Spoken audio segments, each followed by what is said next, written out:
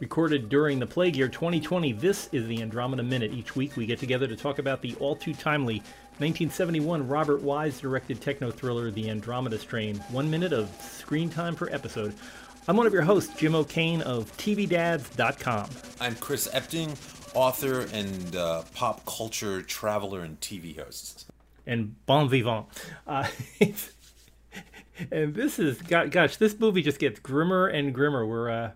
We're starting with the fellow that had his eye picked out by a vulture, and we get all the way to another man who's dead in a parking lot, and there's not a lot of dead people in between. So the bodies are starting to stack up in this film. They are, but some of the shots, I mean, looking, this shot right at the head of this clip where we're looking up at the helicopter overhead between these two guys, and again, the composition is so offbeat and interesting, and it almost creates kind of a weirdness within what's already a pretty weird scenario.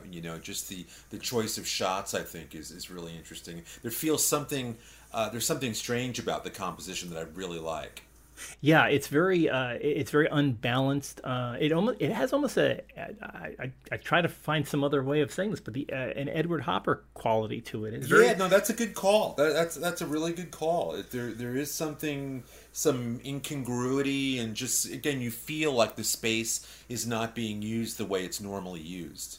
Yeah, and the color palette is very stark. It's it's pastel. It's a pastel blue. Yeah, it's right. It's everything is dialed down. It's grim. Everything is just has this tone of threat, and quiet threat. And you just don't know what we're going to see. I also like the shifting of their point of view. The back and forth is sort of nice too, and creates sort of a nice methodical rhythm to all of this.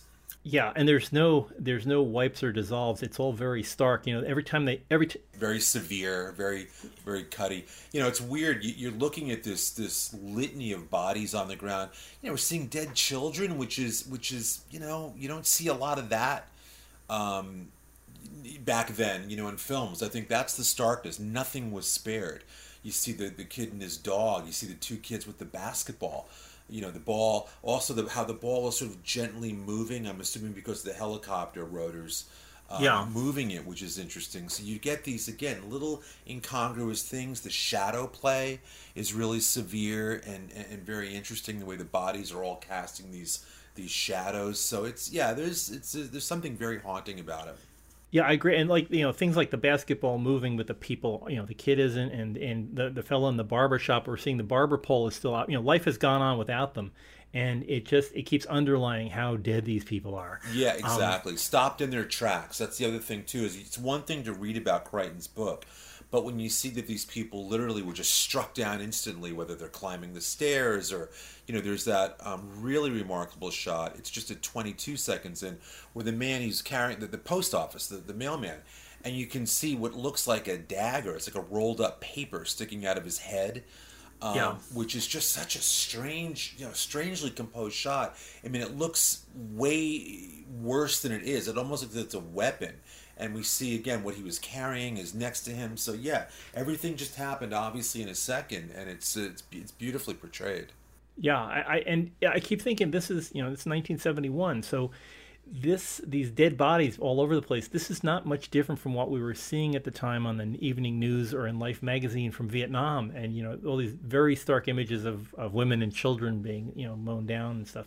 And also underlined by the presence of a Huey up in the air. I'm sure this is, we're looking back on this from 50 years away, but still those images from the Vietnam era are very strong here. And you see, I love it at 26, the woman who's fallen, and it's her bag of groceries. And, there, when you freeze it, you see the classic Coca-Cola bottles. It's like those are our groceries as kids. There's the cake flour, there's the loaf of bread to the left, just sort of your basic grocery run for staples, Yeah, and she's gone. And all these people were they dropped in their tracks on what would have been an average day, all because of something that happened. And I love the shot there too, because you can see that the street, like where the car is, it's not paved, So this is a small town. This is a desert community, middle of nowhere, where it's not a modern society. The road isn't even paved. Yeah. This is, I mean, these people are just barely getting by. Their existence is it's life on the edge, and it's like it's a frontier town basically. And there's multilingual signs. There's people the newspaper that the postman's carrying is in Spanish. There's we're seeing there at Second 28. We're seeing that Jose Rivera is a contador publico, so that's a notary, I believe. So it's I mean, it's everything that you'd see in a western, except just this happens to be the middle of the 20th century. You know what I really like? Right at 28 seconds, that wide shot there under the awning of the building. If you look off on the mountain, you see the P that's painted. Yeah, And what's interesting there is, I know the fictional town of Piedmont, New Mexico is where they're supposed to be. They're not there. They're in Shafter, Texas. So I guess they went ahead and took it that far to put that P on the mountain to make it. yeah, yeah. I mean, it could be. I don't know the background on that P on the mountain. But If, I mean, it would make it would make yeah, sense as a detail that if they say they're in Piedmont, that they would go ahead, and any of us road trippers, we've seen those painted initials in yeah. dozens of places, small towns all around the country. And that jumped out at me, and I thought, wow, were they that dialed into detail? I mean, why would there be a P on that hill, in Shafter? So I thought that was kind of interesting. Yeah, no, it's beautiful, and it's just so it feels real, and it doesn't like we've been talking about in the previous episode.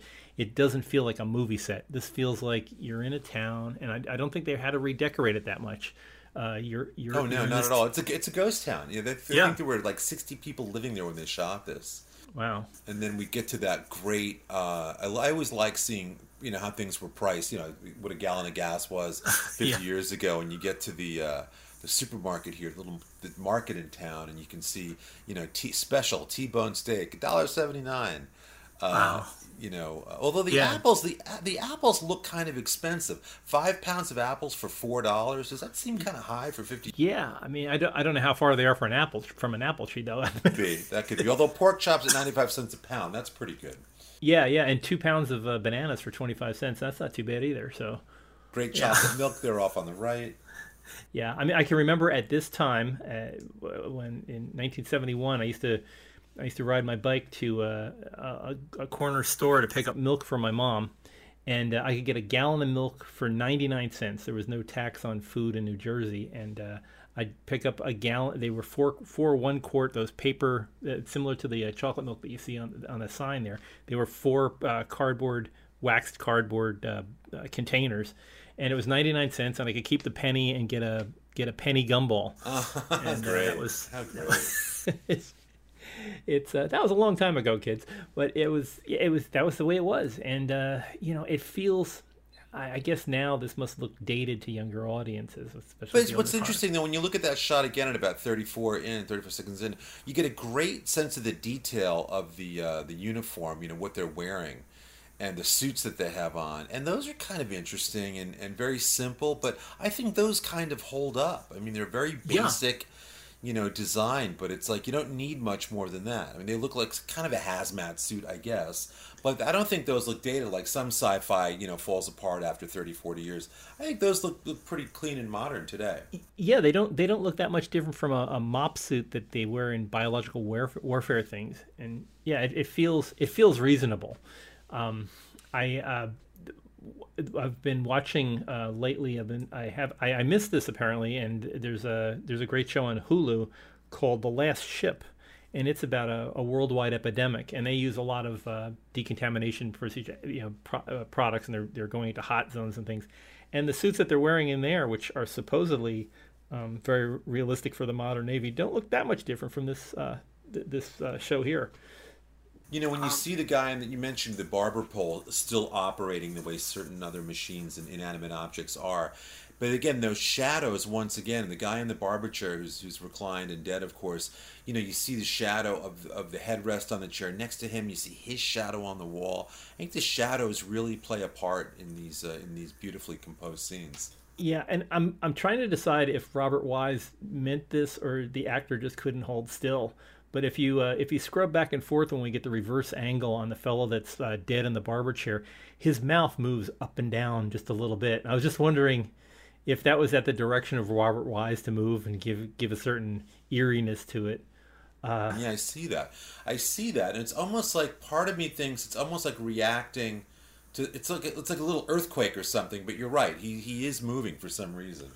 Yeah, it just I and watching it at normal speed, you probably don't notice it unless you're scrubbing, or watching a movie like we're watching a movie.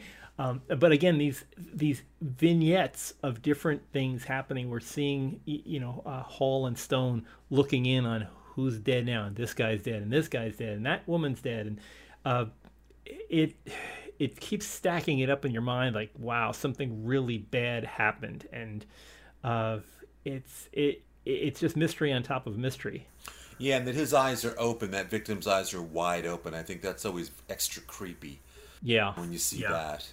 And yeah, they're just taking it all in here. yeah. And I'm watching as Hall notes something that will come up in a later minute, but he notes that spot in the sky, which is yet another mystery. So there's all kinds of things just stacking up That here. to me is really compelling, and it's one of those things where blink and you miss it. I imagine in the theater as well. It's important. You kind of have to see that, but it's so quick, and there's one. I don't know if it's the film quality, but do you see one right before it? Yeah, I think it's just the multiple little flashes, and then you see another one when he moves away. Because it almost looks like a little imperfection, but then you realize no, that's a thing. I mean, they want you to pay attention to these little flashes in the sky because then there's like three or four of them together. Yeah, and they spent an entire edit there showing you him reacting to it, so Right, you're right. supposed to under the language face it. But yeah, it gives you an idea that so many things are happening, and there's so much for them to absorb and try to figure out what's important, what's not important, or what has to do with this show versus It's not. so weird when I see this. I'm a big Alfred Hitchcock fan, and some of the iconography, like that church, to me looks like something out of Vertigo in the back there. Yeah, yeah, Which was at San Juan Bautista in Northern California. But again, this has that kind of, again, very foreboding, very like, you don't know what's going to happen, but the threat is in the air everywhere. yeah, and the scariness is that how normal everything else is. I mean, you've got all those Coca-Cola signs on the side of the grocery store, which kind of is a symbol of normal American life, or even normal world-like life. The daily, everyone in the world drinks Coca-Cola, so this is just an average place and an average day. Yet they're all dead. So it's just that the terror is so fast, and it kind of wells up in you while you're watching this. What's your take on if you look at say 51 seconds in, that yellow orb between the two guys in the background? I don't know if that's like if that was like a sign that fell over, or it looks like the bottom of something to me. Strange, yeah. I guess it could be, but when you deconstruct like this, those things jump out at you more than they would normally. Yeah, it's very peculiar. I'm assuming that it's something connected with either maybe it was a highway pylon that fell over, or some kind. It's but yeah, again, and as you're looking through all these things, it's like, what's that? What's that? What's that? And um, Stone is. It's funny how we switch the organizing sensibility. Previously, Dr. Hall was our organizing sensibility because he's the new guy. He's the medical doctor that is asking all the questions like, where are we going? I don't believe in your science project here, but now Stone is the one that's our organizing sensibility, asking the questions and saying, is this a coronary? Is this, he's apparently not a medical doctor, and Dr. Hall is very, he's a surgeon, and he's very much involved in his patients. So Stone doesn't have much to draw from on the medical side.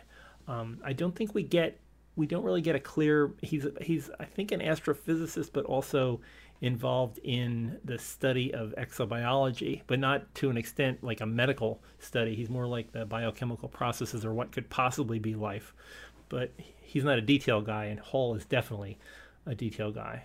Well, again, beautiful. I mean, this minute illustrates the beauty of the cinematography. Each frame tells its own little story and gives us, all kinds of things to pay attention to. Some more subtle than others. Yeah, and another big thing about the cinematographer here, Richard Klein, who he did a lot of movies, but most of his background is in TV. So this kind of has, even though he's got, he knows how to use the wide screen, but I feel like it almost has a TV editing quality. He keeps throwing things one after another after another. It's not as, for lack of a better term, it's not as cinematic in the overlay of like the scenes don't quite match up, which I think was what he was trying to achieve. He was trying to get it to feel a little bit less like a Robert Wise movie. It wasn't the way that Sound of Music was done. This is very harsh scenes that didn't match each other. Right. So. And again, this whole whitewashed look of the place really adds to the, you feel how it's bone dry. You see these dusty, unpaved roads. It really is. It's a border town, in a very unsophisticated border town. Yeah. Well, we're gonna get into more of a 70s look in the next minute. So we'll talk a little bit more about how the editing and the cinematography work together on Friday. For folks who'd like to talk about this particular minute or any previous minute, we're always available on the social media at Facebook on Project Wildfire, or on Twitter at, of course, Andromeda Minute. If you missed any of our previous shows, they're always available, andromedaminute.com. Find them out there. Chris, where can people find your works? Well, if they go to Amazon.com and look up Chris Epting, they'll find all kinds of books about pop culture and travel and music and baseball and all that sort of stuff. And then I have a website, which is simply chrisepting.com, and there's a lot of fun stuff on there as well if you like these sorts of adventures. I mean this in the nicest way, but you have perfect bathroom reading. That's all I can say. You're not the first to have commented on that. And you know what? That's fine. We all have to find our niche in life, right? So I'm happy you have something. It's perfect anywhere. I have had your books on a Kindle in waiting for an airplane that got canceled, and I think I almost missed my plane because I kept reading and I wasn't paying attention. Oh, that's cool, man. Jim, thanks for saying that. Wow, but yes, check that out, chrisepting.com or on Amazon. Anyway, we will be back here on Friday to finish up the week as we get more dead bodies and all kinds of stuff and a bit of the thrills never end here. But in the meantime, please wash your hands and maintain a safe social distance, and we'll all get through this well. We will see you here next time as we end out the week on the Andromeda Minute. Yes, we shall.